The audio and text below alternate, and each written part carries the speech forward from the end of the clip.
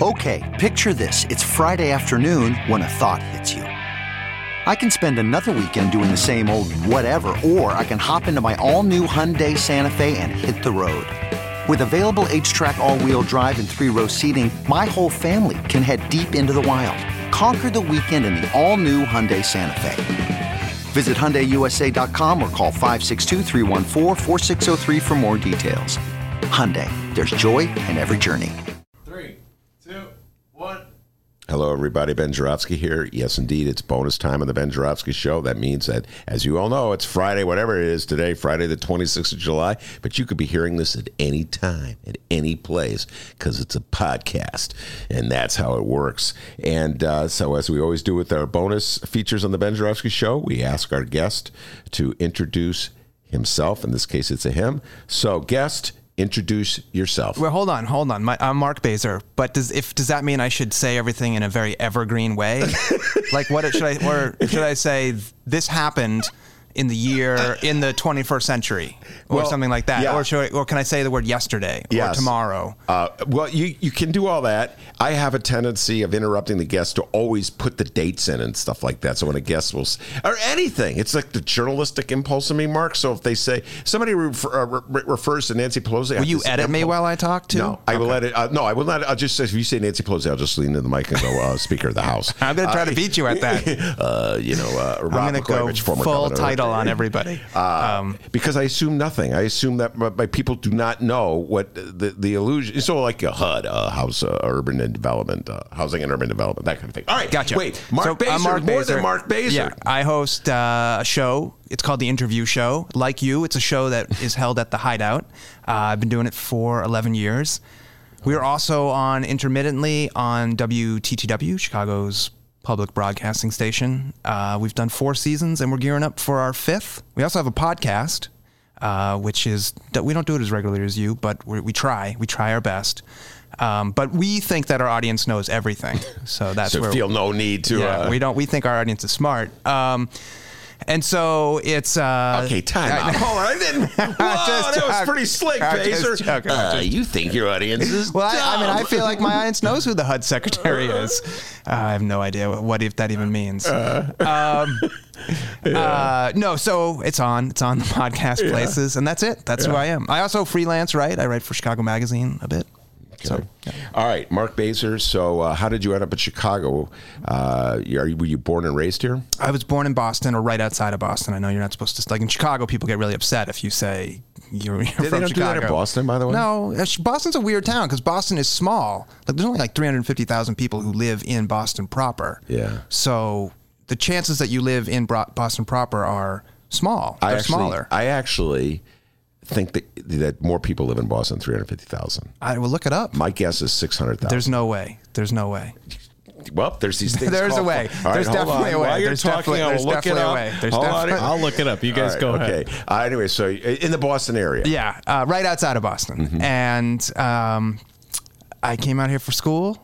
And then I went back home and I worked at the Boston Phoenix, like the Reader. Mm-hmm. Sadly, no longer around the Boston Phoenix. And then I came back out here to chase a person who's now my wife. Oh, okay, so you came back for love. I came back for love and for a job. I got a job as well. So had it just been love, not enough.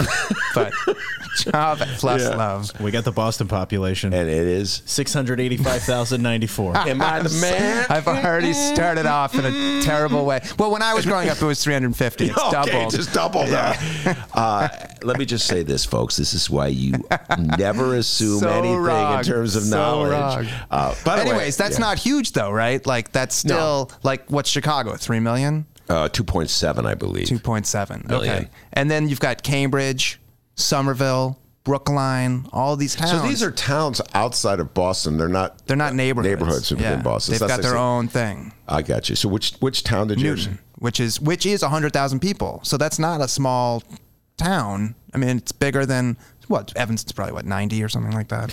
I believe that the population. I want to get one population right. I want to say Evanston's population is approximately 72,000. I'm going to say 81. All right, I go with 72. Got a new job here today.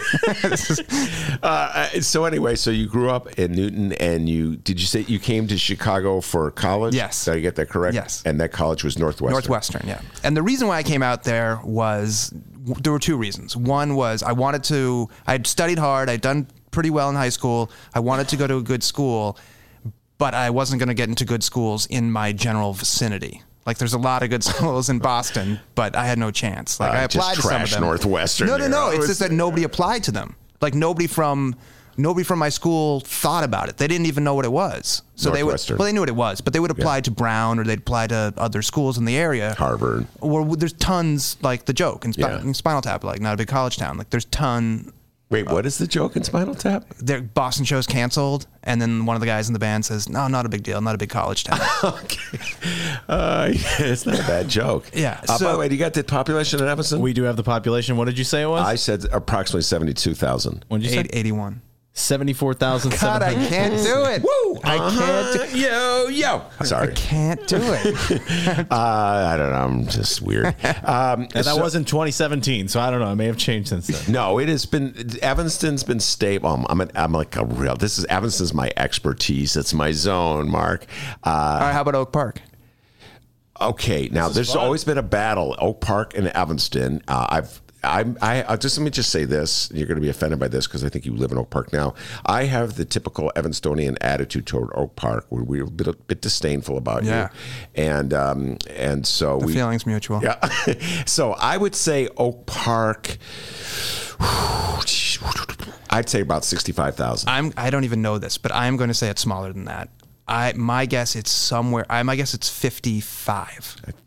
Young Dennis. 52,268. I live there, so it doesn't count. But finally, oh my God, I'm wrong. I hate being wrong. Anyway, so you went to Northwestern. I didn't even I got Boston off by 300,000. So so I went there. Part of the reason was that, and part was that I had an uncle. I have an uncle who at the time owned, or he didn't own it. He managed a bookstore there, kind of a famous bookstore at the time called Great Expectations, which is a very quirky, intellectual, awesome bookstore on Foster. And he had gone to Northwestern in the 60s, and he had become part of the community there, and he brought me out there when I was in 7th grade and showed me Chicago, took me to the White Sox and all kinds of things, and I fell in love with Chicago. And from that point on, like I always thought I need to get to Chicago. Like that became a goal. What is it about Chicago that you fell in love with? I struggle with Chicago in many different aspects. Well, I'm not in love with it anymore, but once you got to know it, good God. Yeah, but for the first 6 months, it was Chicago's got everything. I mean, compared to Boston, which is like 350,000 people, like I mean, Chicago is just and unlike the rap on Chicago often is that, you know, in Boston you drive 40 minutes and you're in Maine almost, and here you're in Schaumburg, but what's great about Chicago is you're here. You are staying in Chicago, and once you're staying in Chicago, you can find pretty much anything. And I think there's a great mix of that kind of huge city sensibility, but also something that it shares with Boston, this just like great sarcasm, this great chip on its shoulder. Like, that's awesome. Yeah. So it's got those both qualities that I love together. An insecurity about it. And that fits me to a T. Yeah. So okay, you settled in. You went to Northwestern. You were a journalism major? I wasn't. I was a history major. Because my dad said, you should get a real degree. You should get a liberal arts degree, Mac. You should get a, and yeah, I guess so. But I worked at the paper. I wrote a column for the paper. I fell in love. I was already in love with journalism through high school. We had a good high school paper, which I was the editor of, and then I fell more in love with it in college. And I fell particularly in love with like humorous prose. Like that's what I really love. Like Russell Baker, Calvin Trillin, Nora Ephron, I got really in love with then too, and all that kind of stuff. Gail Collins, do you ever read Gail Collins? Yeah, I love Gail Collins. Yeah, she's very funny. She writes for the New York Times. So you came back to Chicago. You stayed in Chicago after college, and talk about how you developed the interview show. So I was writing for, I was writing a column for a paper that I guess it's still around, Red Eye. Is it still around? I don't know. Remember when the Sun-Times came out with Red Streak just to fuck with it? Yes, I do remember very well. Great moment in Chicago. Yeah. Great or terrible moment. I did not know you wrote for Red Eye. Yeah, so I got on like the first, like from the beginning. What happened was I was working at the Tribune. I was working at Tribune Media Services, which syndicates, it's not called that anymore, but it syndicates columns. Okay. So I was editing columns for, just to give you an example, like Ariana Huffington wrote a column. So she'd hand in her column, I'd edit it, then we'd sell it to papers around the country. So kind of an older model that still exists, but it was definitely of the time. Mm-hmm. And then I said, you know what, I can write. I want to write a column. And they weren't going to syndicate it. They were They were kind of interested. They're like, we like you, but go do your job. And Red Eye was starting at the time, and a really nice salesperson at Tribune Media Services liked them and sent them to Red Eye. And Red Eye said, they were just starting, and they're like, we really like this. And that was both obviously the impetus for it being in Red Eye, but then it also was syndicated for a while. And for like a brief moment, I was like, I'm going to be the next Dave Barry. Yeah. But so it was a humor column. Yeah, it was all humor, and it was like a real thing. How did I not know this? I'll send you. I mean, now I look back and I don't. They're not as. They're not that funny. Well, I thought they were. I don't know. Humor doesn't last. You know what I mean? Yeah. But maybe they never were. But, well, I take those. I have Russell Baker. It's funny you should mention Russell Baker. Russell Baker was for our younger listeners for years and years a columnist. This is what you do. When somebody says Russell. So Russell Baker for years and years was a columnist for the New York Times. He was a humor columnist. I would say his glory days were the 70s and the 80s, and he wrote a book called Growing Up. Yeah. And Growing Up, I remember reading about 1981 Mark and really loving it. Russell Baker died about 6 months ago. Yeah, it wasn't long ago. It wasn't ago. I took Growing Up and I reread it. It is still great. I should go back. It is still a great, and that's why I'm saying, like, some things last. You know what I mean? It was nice to know. He was better than me. I mean, he was the greatest, but so don't feel bad about it, He was so, I mean, I love that. And Calvin Trillin, who wrote for The Nation for years, and New Yorker, another one who did it, they just have this, like, they have this way of stinging you in this kind of folksy manner that I love. I think he's from Kansas, that's where Trillin is from. Where is Russell Baker, which is the subject of Growing Up? I can go on and on about this, but he divided his time in rural Virginia, and then his mother moved to Baltimore, and the book it tells the story of him growing up in the Depression in Baltimore and his quirky his quirky family. His father had died at a very early age, and his mother was a widow raising two kids. And she literally dragged Russell Baker to greatness. You're going to be great. Your problem is you don't work hard enough. You don't study hard enough. You're going to be great. And that's sort of the story throughout. It's kind of a bittersweet story, particularly if you get older. Here I'm going on and on. But if you have like grandparents or parents who are struggling with dementia, that's how the book opens, when Russell Baker's confronted with the fact that his mother has dementia and her mind is traveling through time, and he can't believe this is the same woman who was just sort of the anchor of his life. And then he goes back and he tells the story. All right, so you wanted to be Russell Baker and you're writing for Red Eye. In retrospect, what's your attitude about Red Eye, the Red Eye experiment by the Chicago Tribune? Yeah, well, let me say, here's the positive. The positive would be this. The positive would be I loved everybody that I worked with. They let me do what I wanted, which at the time was a 750-word column. And then I think it got shrunk to 650, and at some point it got shrunk to, I think, 50 words. But that a sentence. Yeah. But for a while, it was. That's like a 750-word column is a legit column, and I got to do what I want. So, and a lot of people at the time were reading it. Now, if I remember correctly, and I might remember incorrectly, the theory, which didn't pan out at the time, was that you would read Red Eye, and then you would graduate to the grown-up paper. Yes. And that didn't happen, and that didn't happen for reasons having to do with technology as much as anything. There was a period in Chicago when if you got on the train, people would be reading Red Eye. Yeah. Like I would kill to go back to that time when there were people reading the paper on the train. So on the other hand, was it doing real investigative journalism? Of course it wasn't. Would it be enough for it to be your news source? Of course not. I don't know that they pretended otherwise, but it definitely got bashed a lot. And I remember when I would do you started by asking how I got involved with the show and what I was writing for Red Eye, and like how I just brought that back. Yeah, that was good because I completely forgot where we went, and we went on so many tangents. And so there is a show at the Hideout, the Claire Zulke, and at the time John Green, who wrote wrote The Fault in Our Stars and everything. They co-hosted a show called Funny Ha Ha, and I would come and I was invited on to read something funny, and I would have my columns. And without fail, like being introduced as somebody who worked for Red Eye at the Hideout was like a signal to I don't know, everybody's cool at the Hideout, everybody's nice, but it was a little bit of like, Red Eye. But then I would kill him. I just kill him with the column. Kill him with the column, yeah. Huh? You literally would read your column? Yeah, and then somebody took me aside at one point. Justin Kaufman, you know Justin, right? Yeah. So Justin Kaufman WGN. He works at GN now. He used to be in Schadenfreude. Is that what you're supposed to do? He worked at BEZ for years. No, you don't need to all do it. You just have to do one brief thing. It's a parenthetical. So this is a reader. Editors have been inserting these things in my columns for years.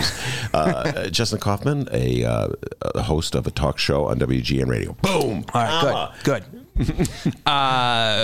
But it's relevant here because he was in a comedy sketch group called Schadenfreude, and he said to me, he's like, "Hey, Mark, I know everybody's reading their shit, but stop reading it because you're going to get more laughs if you perform it," which is right. He's right. I mean, he's totally right about that. So then I would memorize the column when I would read it because I'd be like, otherwise I'm just staring down at my piece of paper, and half the time people are like, their papers are, you go to Live Lit, and Live Lit's great, but half the time the paper's shaking, and So you just memorize. So I would memorize it, and then I was like, I don't want to memorize these columns anymore. This is terrible.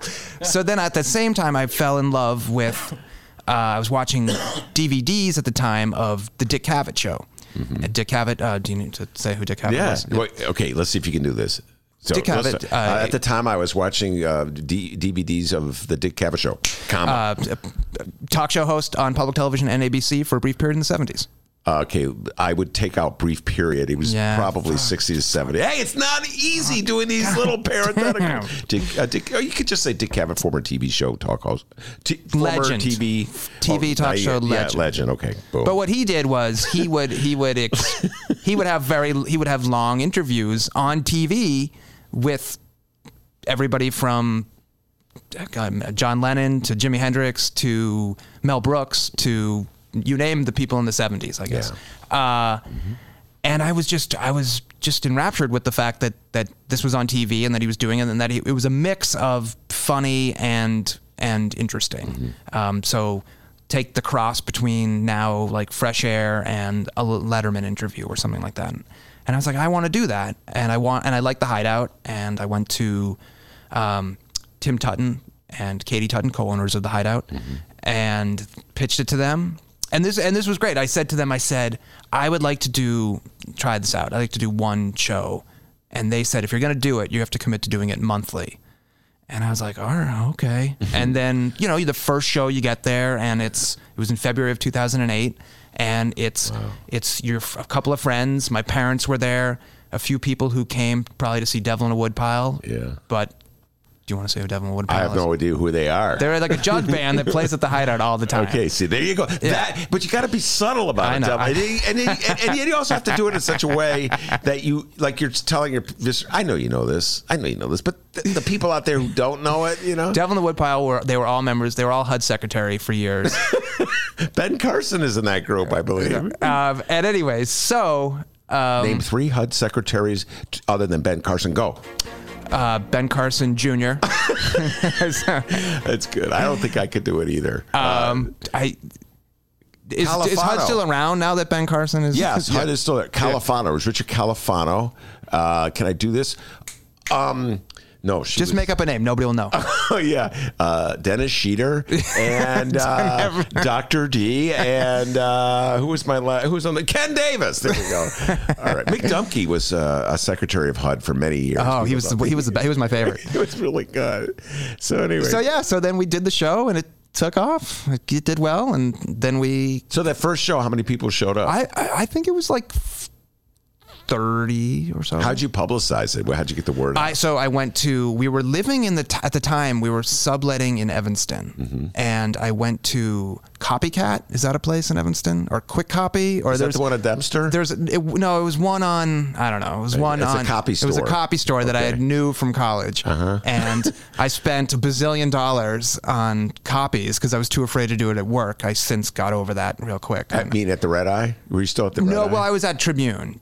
Yeah, okay. right. So I never worked in the Red Eye office. Did they actually have, there's like a Red Eye office? Yeah. Red Eye. When the phone rang, Red Eye. Back to the mocking. Unbelievable. Unbelievable. I didn't mean to do that. Go ahead. Red Eye. So anyway. So you know who worked at Red Eye? No. Do you remember Liz Crokin? I don't know why I'm bringing this up. I shouldn't bring it up. No. But Liz Crokin was a gossip columnist for Red Eye, and she's the most famous alumni of Red Eye because she's now a member of the Pizzagate wing of the world. She's like a leading force in the QAnon, all that stuff. She doesn't live in Chicago anymore.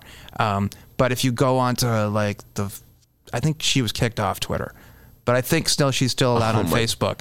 Like, she is full. Was she that way back in Red Eye? No, I didn't know her. But she was a gossip column. She wrote about who was eating at Gibson's. We're talking on about Red Eye, and I've just realized, did we identify Red Eye to begin with? We spent a lot. Red Eye was a publication by the Tribune. It was a daily. It came out 5 days a week. It was a tabloid. I always thought they were trying to steal the reader's thunder. My beloved reader. Totally different audiences. Totally different missions. Reader had a real point of view. I mean, I don't think Red Eye was claiming to have that. Yeah. So. Anyway, your explanation that it was like an evolutionary thing. You would start with the Red Eye and work your way up to the Tribune. That's exactly how they looked at the world. So it's hard to be a Red Eye person if you're viewed as like a training wheel. If you follow what I'm saying, a journalistic training wheel. Yeah, I guess I don't take that as an insult as somebody who worked there. I didn't feel like I was a training wheel, but I felt eventually I would get a real huffy, and I would be riding a. I don't know. I can't take the metaphor anymore. Yeah. Okay. No, I liked it. I honestly did like it, and my one regret is that that I wasn't doing it when social media happened, because I think that's a great thing if you're a columnist to get the word out about your column or to get reaction. And by the way, there was no social media when you started your show. No, that's why. So I'm printing out the posters.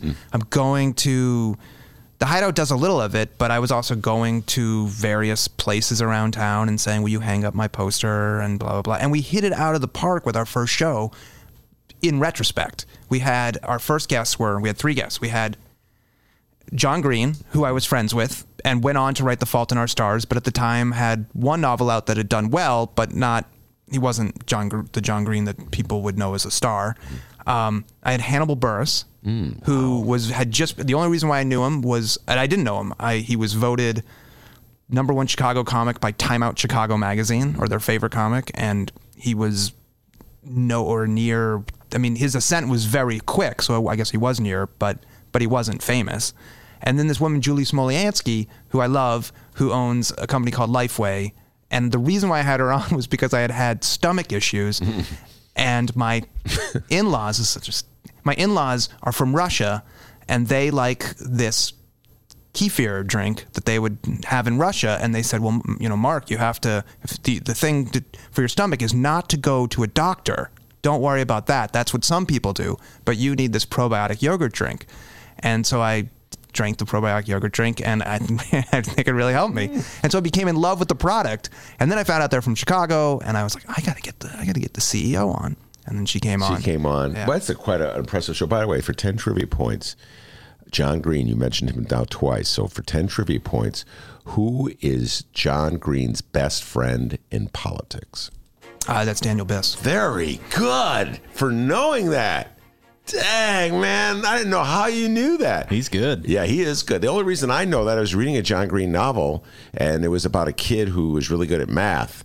And he gives credit to Dan Biss for coming up with some kind of mathematical theory. This is the novel before that Dan Biss became relatively well known in the Chicago area, and he was, I think, a state rep in Evanston at the time. I'm like, oh my God, that's Dan Biss. He's friends with blah, blah, blah. And I watched his career. Yeah, they've been friends for. That you know that.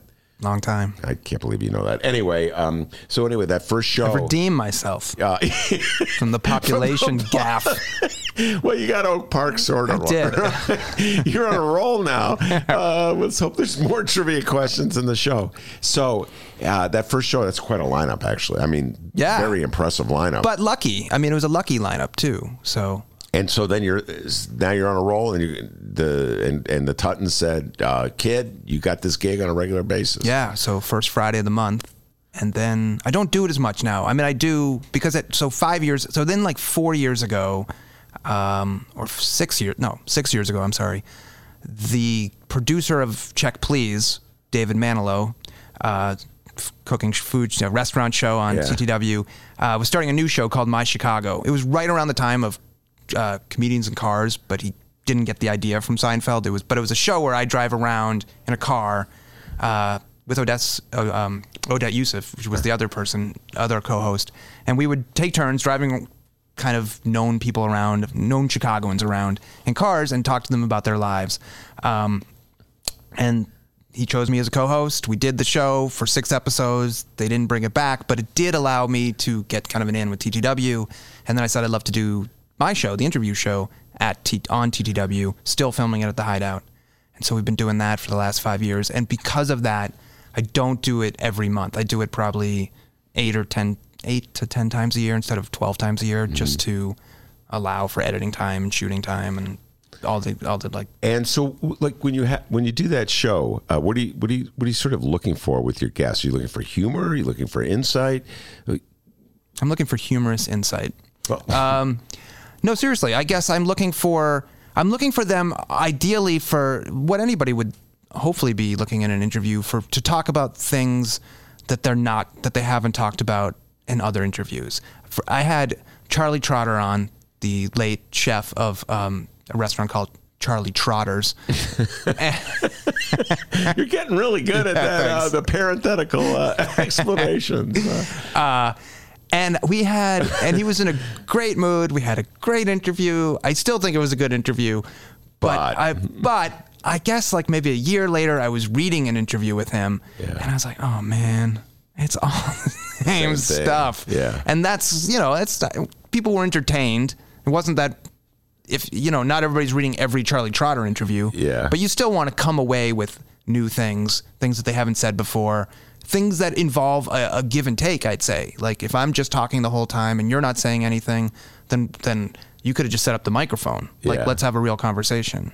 So that's, I guess, what I'm. Well, I mean, there's some advantage. We talked about that briefly. There's some advantages to that because you don't have to do a lot of work, so you can just let the guy talk. But you're right. There is no give and take. There's no exchange, for better or for worse. Have you ever had anybody on the show that you've really disagreed with what they said?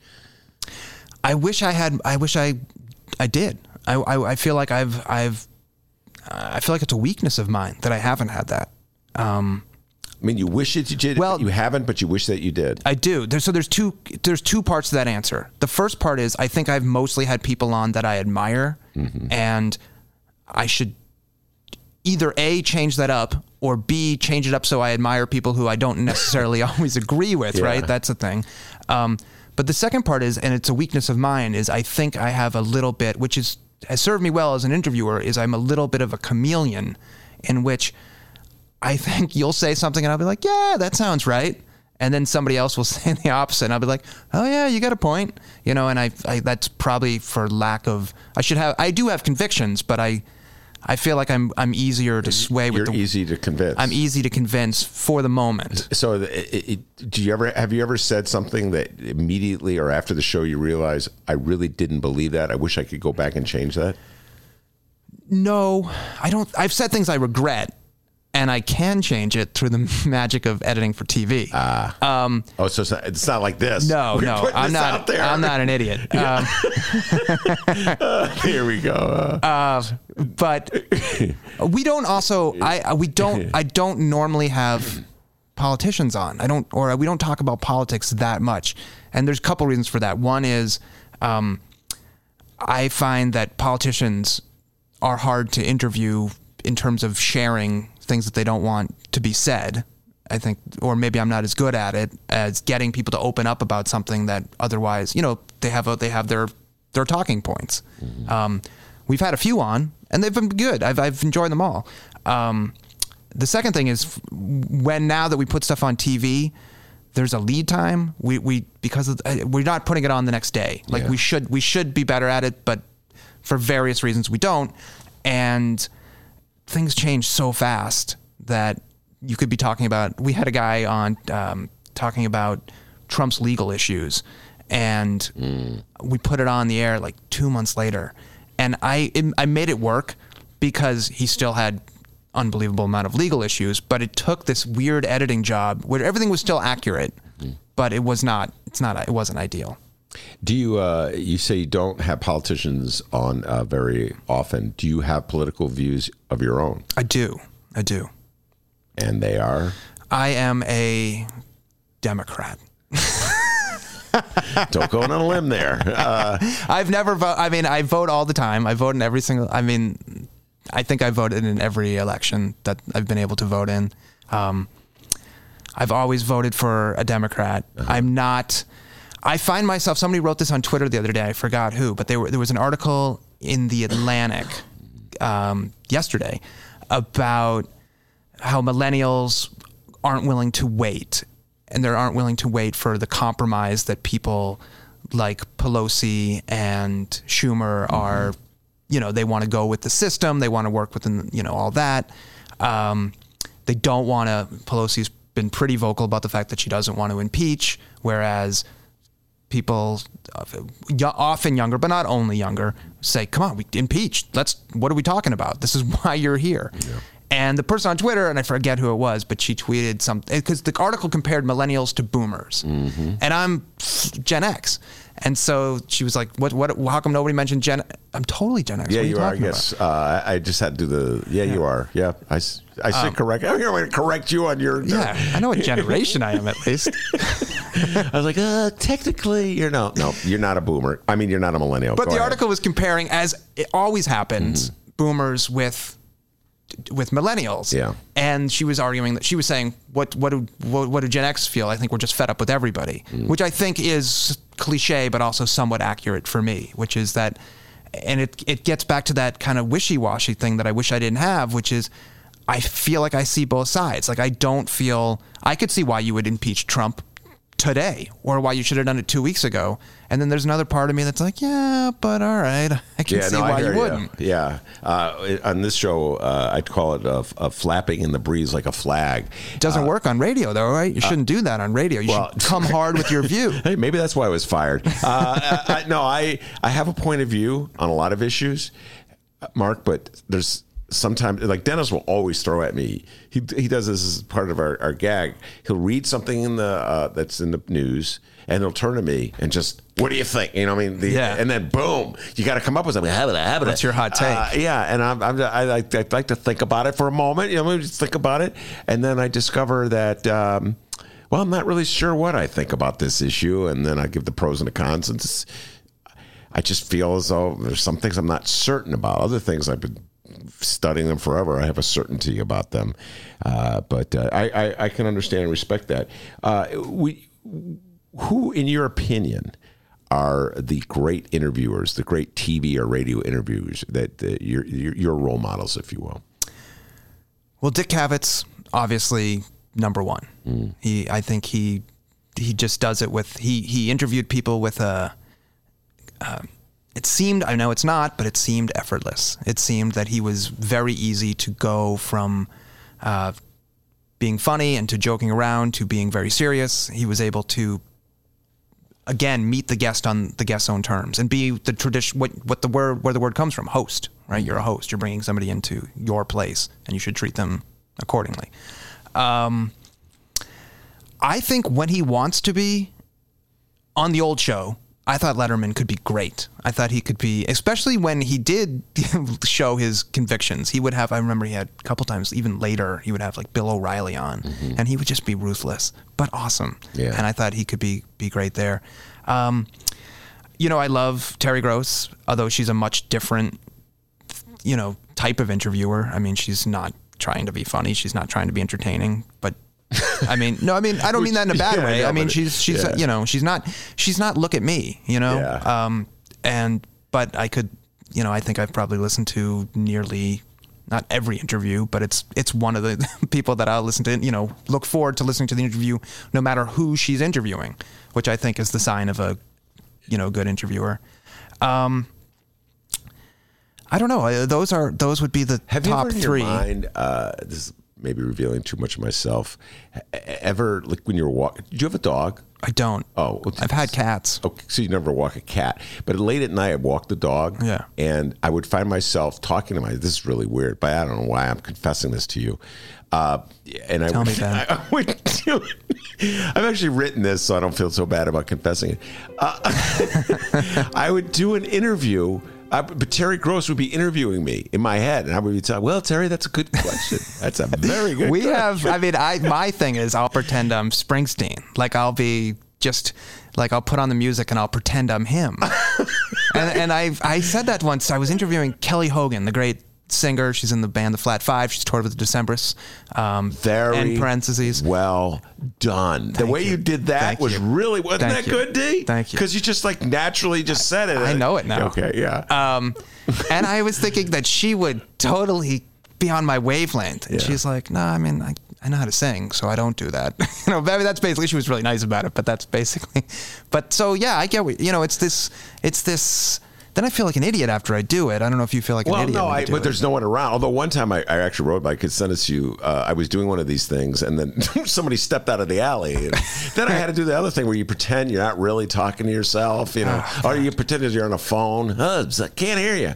But I think that speaks to Terry Gross's strength, not just my insanity, because Terry Gross has a way of, just like makes people want to talk. It seems there's something about Terry Gross, the way she approaches the guests that she's interviewing. It's just like the people want to participate. So I agree.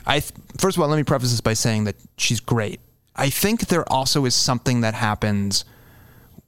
Let's take Howard Stern. Howard Stern next to my list. Howard Stern's a great interviewer, right? My mind. There you go. Howard Stern, a longtime talk show host. Dennis loves Howard Stern. Okay. So you go on if you were invited on his show, you go in knowing everything that he's done, not everything, but you know his reputation. You know he's going to go and ask you things that you probably don't want to say, and then you're going to do it. And so Terry Gross is obviously a very different interviewer, but has such capital that you're going to open up for Terry Gross in a way that you might not open up to somebody who's you have no idea about their reputation. Steve Martin once, it's on record, he gets up on stage and he says like, "How's everybody doing?" And everybody cracks up and he's like, "I didn't do anything yet." And it's because everybody was ready. They were ready for him. Yeah. No, I literally wanted to know how you were doing. So Howard Stern, do you listen to him? I do. You don't want to say anything ever negative about Howard Stern, but I think Go ahead. What do you mean? If you get into a war of words with Howard Stern, good for your career. I love him. I love him so much. I think he's gotten much, this is maybe not an insult, I think he's gotten much kinder to his guests, which sometimes doesn't make the interview as interesting as they used to be. Like he's and I think he's a kinder person in general. Like that's the kind of the tenor I get from the show when I listen to it. And I still love the interviews, but I don't think he gets as much out of the guests sometimes because I think he holds back and maybe in a way that he doesn't want to, in a way that I wouldn't do. Like he still goes further than I'd ever go. Like I'm not going to ask you about your sexual life. I mean, it's not going to, I just wouldn't do it. But yeah, I think I don't know if you saw Howard Stern's interview with David Letterman. It was on the David Letterman Netflix show. It's on my list. Oh. It's on my list. Well, in both of them were confronting the role that they played with the emergence of Donald Trump as a national figure, which is what enabled him to become president. Right. And both of them are culpable to a certain degree because they gave him publicity. They gave him a platform to be Donald Trump and to promote his brand.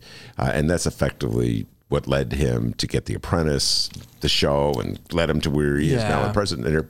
They feel guilty about it. And I don't think they should. Really? Why?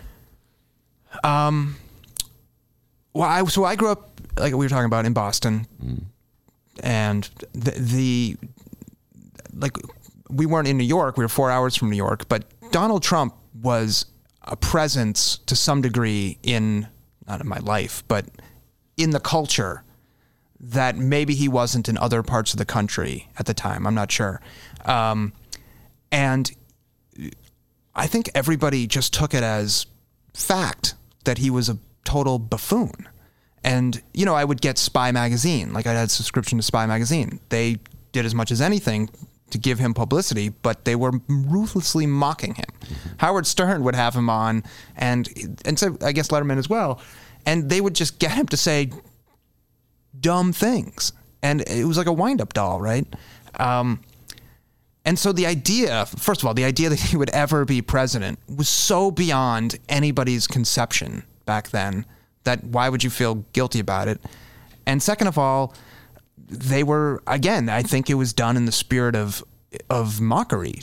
You could say it was cruel. I mean, I don't think anybody's worried about being cruel to Donald Trump, but the idea that they would feel culpable for it, doesn't we should ring watch true to your me. interview. Now, Jimmy Fallon did the thing where he rubbed his hair. Mm-hmm. That to me was that was well past the point of no return. That's where you probably shouldn't be doing that. Parenthetical, Jimmy Fallon no, I'm not going to do that, but Jimmy Fallon did that about, I think, October of 2016. So this was when Donald Trump was in full Donald Trump form, blasting Hispanics, talking about a wall, stirring up hate, and Jimmy Fallon made him into a sort of a lovable character, and he went that direction. Many people were upset with him. Were you upset with Jimmy Fallon when he did that? Was I upset with him? It's such a weird thing to, like, I'm upset with, like, people in my own life, not people on TV, I guess. I thought it was bad.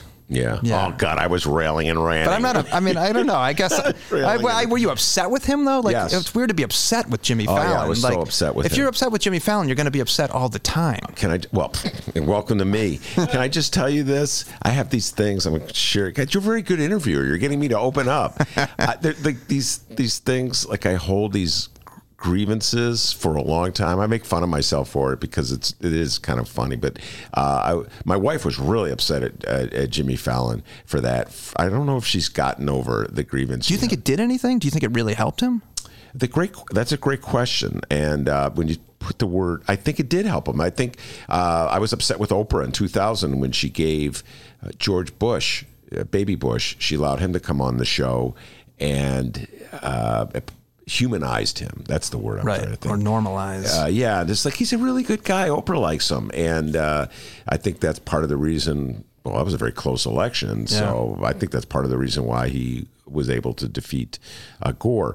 And I do believe that Jimmy Fallon giving Donald Trump that position when Donald Trump was just emanating hate was a way of avoiding the hate that he was sending out. And I think that that was an important. I did think that helped. So I think I got mad at Saturday Night Live when they would have Trump on. So that's similar. And I got mad at. I'll open up here. I got mad at myself. There were two stories that I wrote for Chicago Magazine that I very much regret. Because they both took place in Trump Tower here.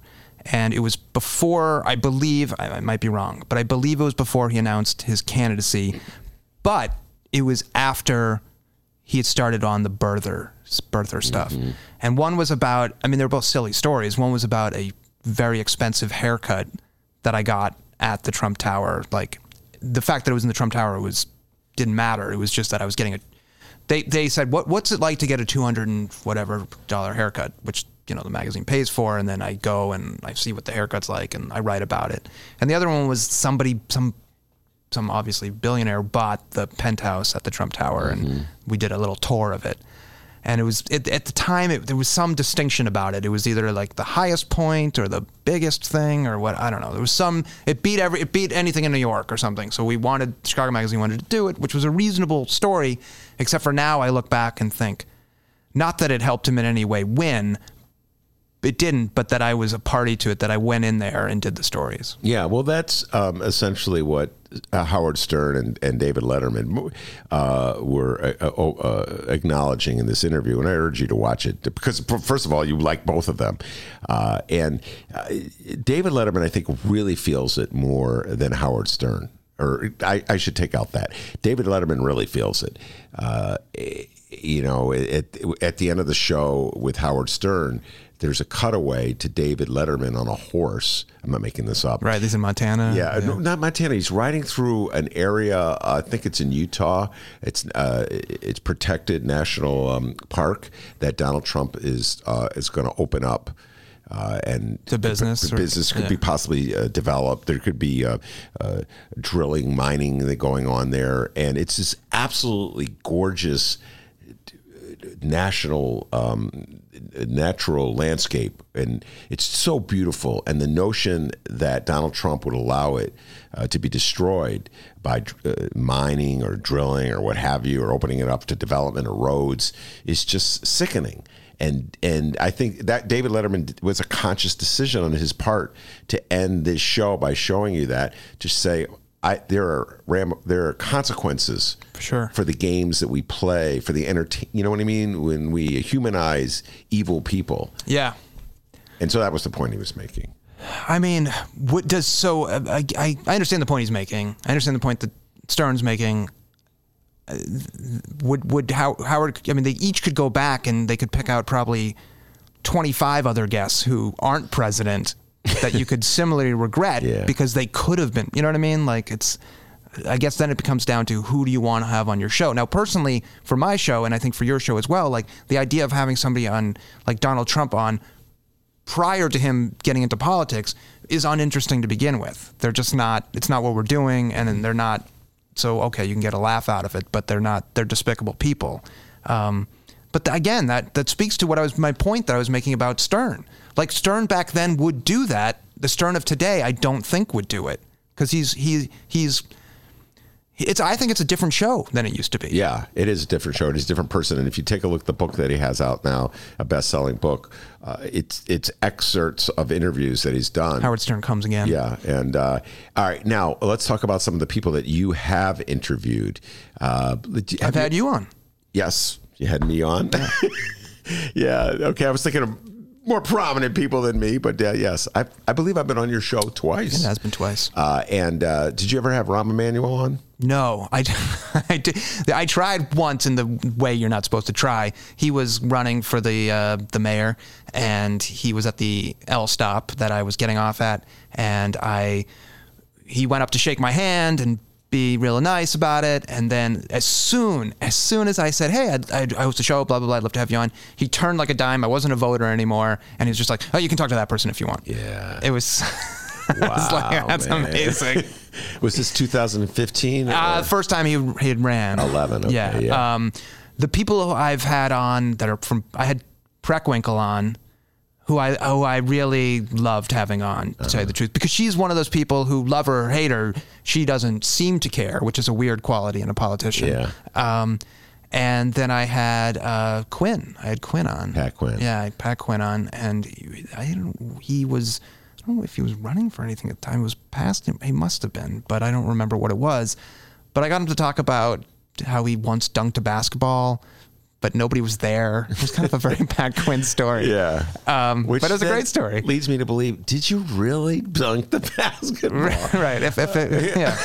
And I think he did, but how, like, you dunk it once and nobody's there. Like, that's the best interviews I've had, let me think. I've loved having Gillian Flynn, who wrote Gone Girl, and she's been on a couple of times, and she's just, I don't know, I just love having her on. There's a woman who works at the Field Museum, Emily Grassley, and her title is something like Chief Curiosity Correspondent or something. Like she was working at a small museum in Montana, I believe, and she started making YouTube videos that caught on, and then the Field Museum got wind of it, and they hired her to kind of make those videos for the field. And she's just a delightful person and very, like her title, curious about everything, and just kind of one of those people that, unlike you or I, doesn't seem to have a cynical bone in her body, which is sometimes nice to talk to somebody like that. Yeah. So I've really liked having her on. Those are two of my favorites. I've actually liked nearly everybody I've had on. Yeah. Now, okay, so how would you deal with Donald Trump if you had him on the show? Well, first of all, I wouldn't have him on. I mean, that's just, there's no answer beyond that. I don't find him to be a human being worth talking to. Mm-hmm. I think anybody who lies as much as he does, most people, I mean, we all have our blinders, but it would be impossible to, there's some people, and it's not just Trump, but there's some people that it's impossible. Again, we talked about you want to have a conversation. Yeah. Like, it's impossible to have a conversation. There's no give or take there. There's no, and the last thing is, I just find everything that he's done to this country and to people so offensive that why would I want to be there? Do you find yourself, there's so many people that come on this show. But I would have Rahm on, and I'm not a huge fan of Rahm, but I'd have him on. Why would you? What's the difference between Rahm and Trump? Well, I mean, area? I know you don't like Rahm, but you know there's a difference between Rahm and Trump. I always tell people this when I say that. And I always say this. I think I said this on your show. It's like, I always say this when people say that. And I always say, I don't know Rahm. So I cannot tell you that I do not like Rahm. I don't like the way he ran the city. I always say that. That's right. I always make that distinction. My impression of Rahm, whether apart from his politics, apart from what he did, is that he's somebody with a broad range of interests and an intellect. And those two things would allow for a conversation. Yeah.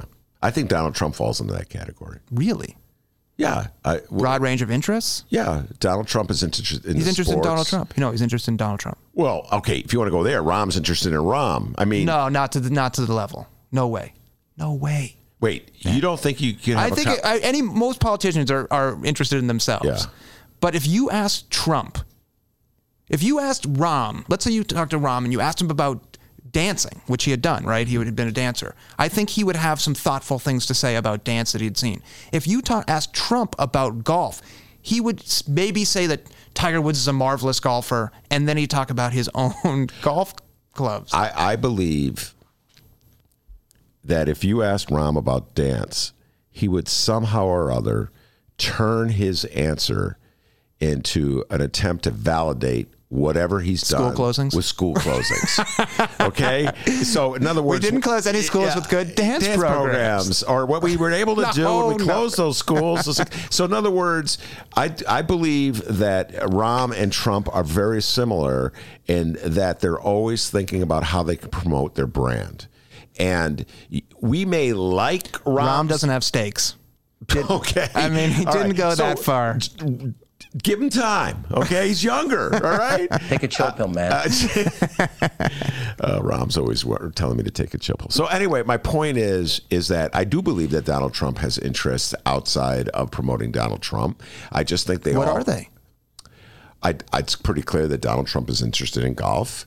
But how? He's interested in the. He likes to golf. He likes to own golf clubs. Yes, he goes out golfing. I get that. Yeah, you could probably talk to. You could probably, if you sat Donald Trump down. Listen, here I am saying this. I never met the guy. I don't know either. But yeah. I could say, Donald Trump, in your humble opinion, who's a better golfer, Jack Nicklaus or Tiger Woods? Why? What do you think? Why? Come on. He wouldn't be able to answer it. We'll never know. We'll never know.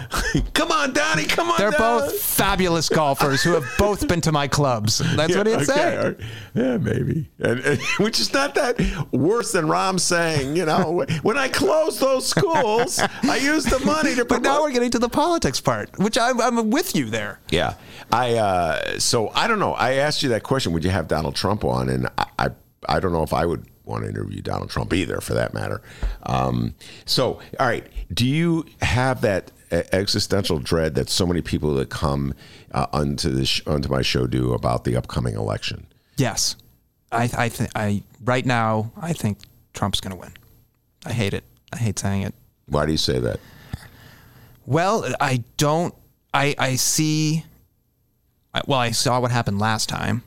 I see where the Electoral College is at, which I think I read something even recently, which just shows that even if you get more people out in the areas where people are really, really pissed at him, it's not going to help. You can get every pissed person in California to come out. Who cares? Yeah.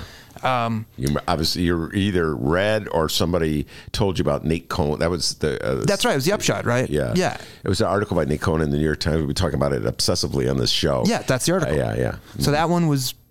That was problematic to me, right?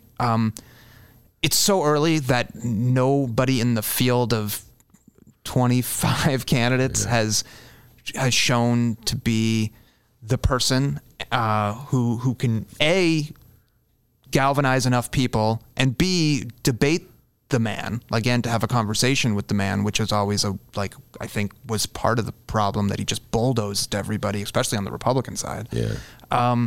I also, and this speaks to what we were talking about earlier about being kind of in that middle zone. Like, I've got, on the one hand, I read and admire all of people, like in the AOC camp. And then on the other hand, I got my dad, who I really admire, telling me, just scared out of his mind, that the Democrats are going to blow it by nominating somebody who's not capable of getting enough people. Now,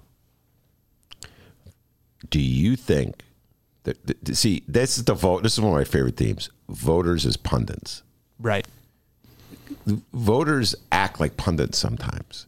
So they want to opine, and they want to be like the person on the TV show coming out like with almost a cynical answer, like who can win this horse race. Right. And that's immaterial.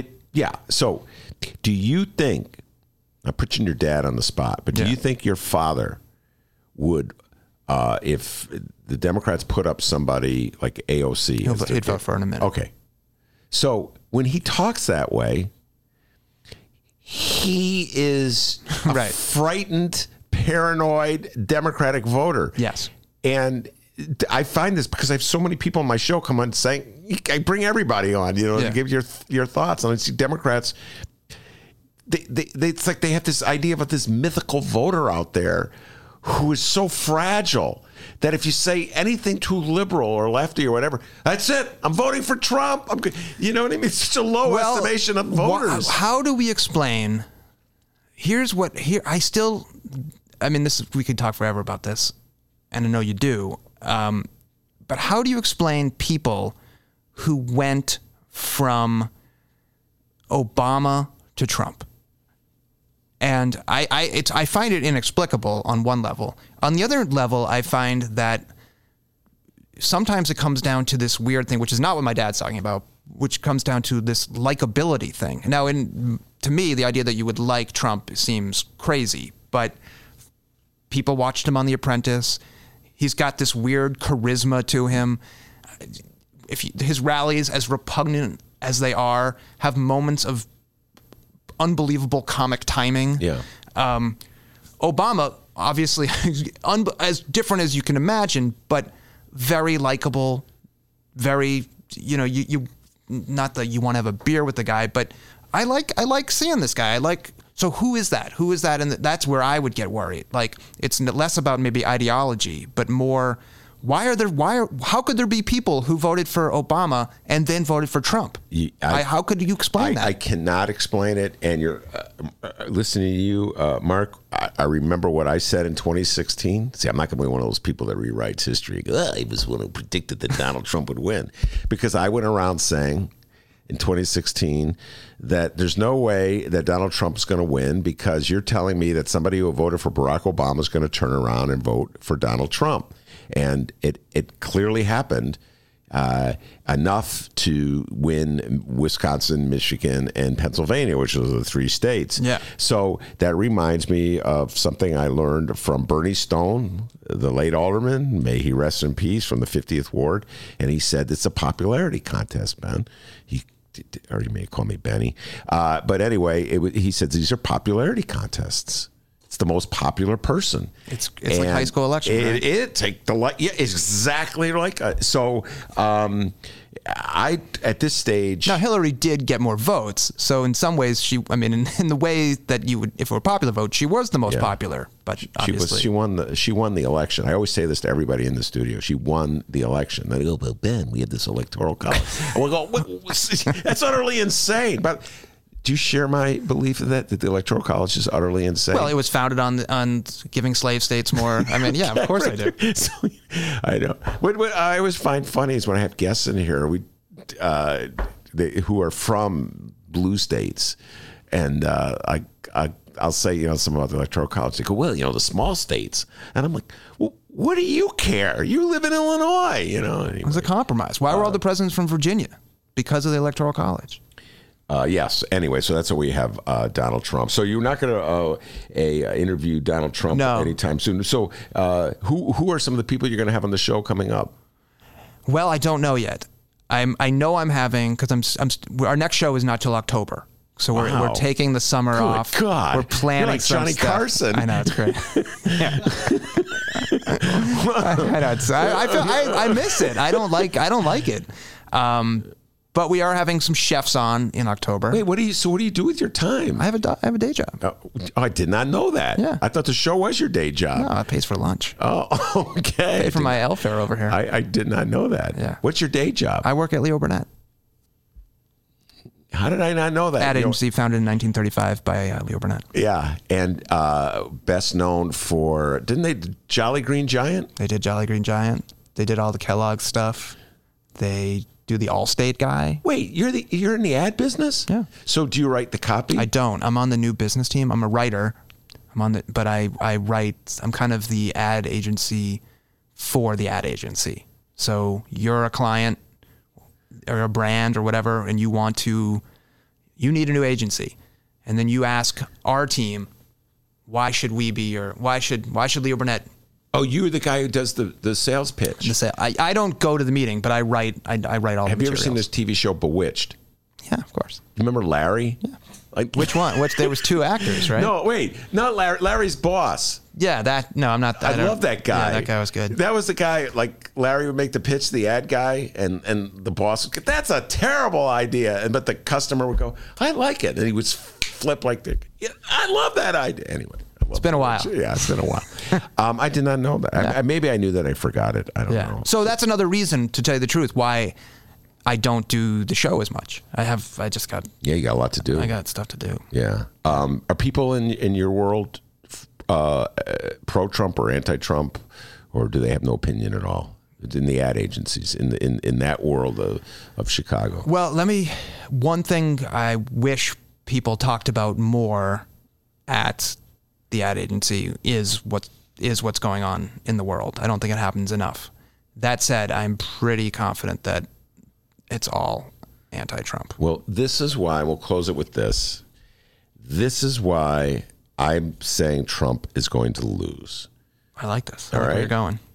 And because mainstream America has been pushing a worldview, just in the most general way, without any specifics, without any policies, that's all about inclusion and tolerance, protecting the planet. This is the message of corporate America, and has been the message of corporate America by and large for at least 2 years. And it is antithetical to everything that Trump represents. And I have a hard time believing that the America that buys products based on this appeal, and these are all appeals that are tested to focus groups. Corporate America they care more about the majority. The issue I would have, and I agree with that, everything you just said. The issue I would have is that right now we have minority rule. Yes, but the key are certain states that went for Trump in very narrow ways. And that would be, again, I'll repeat them: Michigan, Pennsylvania, Wisconsin. And I have a hard time believing that the people who voted for Trump that in that election, now seeing what he represents and seeing the contrast to what mainstream America espouses, are going to go double down and vote for Trump again. Listen, I know I'm in the minority. No, by God, I hope you're right, obviously. Everybody comes to the studio. He's going to win. Look, I'm in the win-win position. Yes. Because if he wins, I know it. Yeah. If he loses, it's the greatest thing that ever happened. No. You know what's the old boy's name? Who said Trump was going to win with the hat? Big fella, Michael Moore. Yeah. Man, he predicted Trump was going to win. So it's like me every year. I say the Bulls are going to win. Nobody cares. But if you I'm get right, it once, right? Oh, wow, does Ben know his basketball? So Michael Moore's for 4 years. I know my politics. Well, now he's going. Did you see him the other day? No, he was really hammering the Democrats about the Mueller testimony the other day, just saying this is the time to impeach. This guy was horrible up there. He was just. Well, I agree with him on that. Yeah. I agree with him on both fronts. It's time to impeach, and he was horrible up there. Anyway, that's a topic for another conversation. Mark Bazer, thank you so much for coming in. I really appreciate it. I was going to say everybody go watch his show, but there's not going to be another. Well, they keep airing them though. They do. You might be able to watch them, and I have a podcast. And tell folks how your podcast, where they can find it all. Just on the wherever you get your podcast, the interview show with Mark Bazer, and then check TTW because they rerun them a lot, and because of our shooting, they're pretty evergreen. All right, very good. Thanks for having me. You are more than welcome. That's Mark Bazer. I'm Ben Joravsky. Take care, everybody.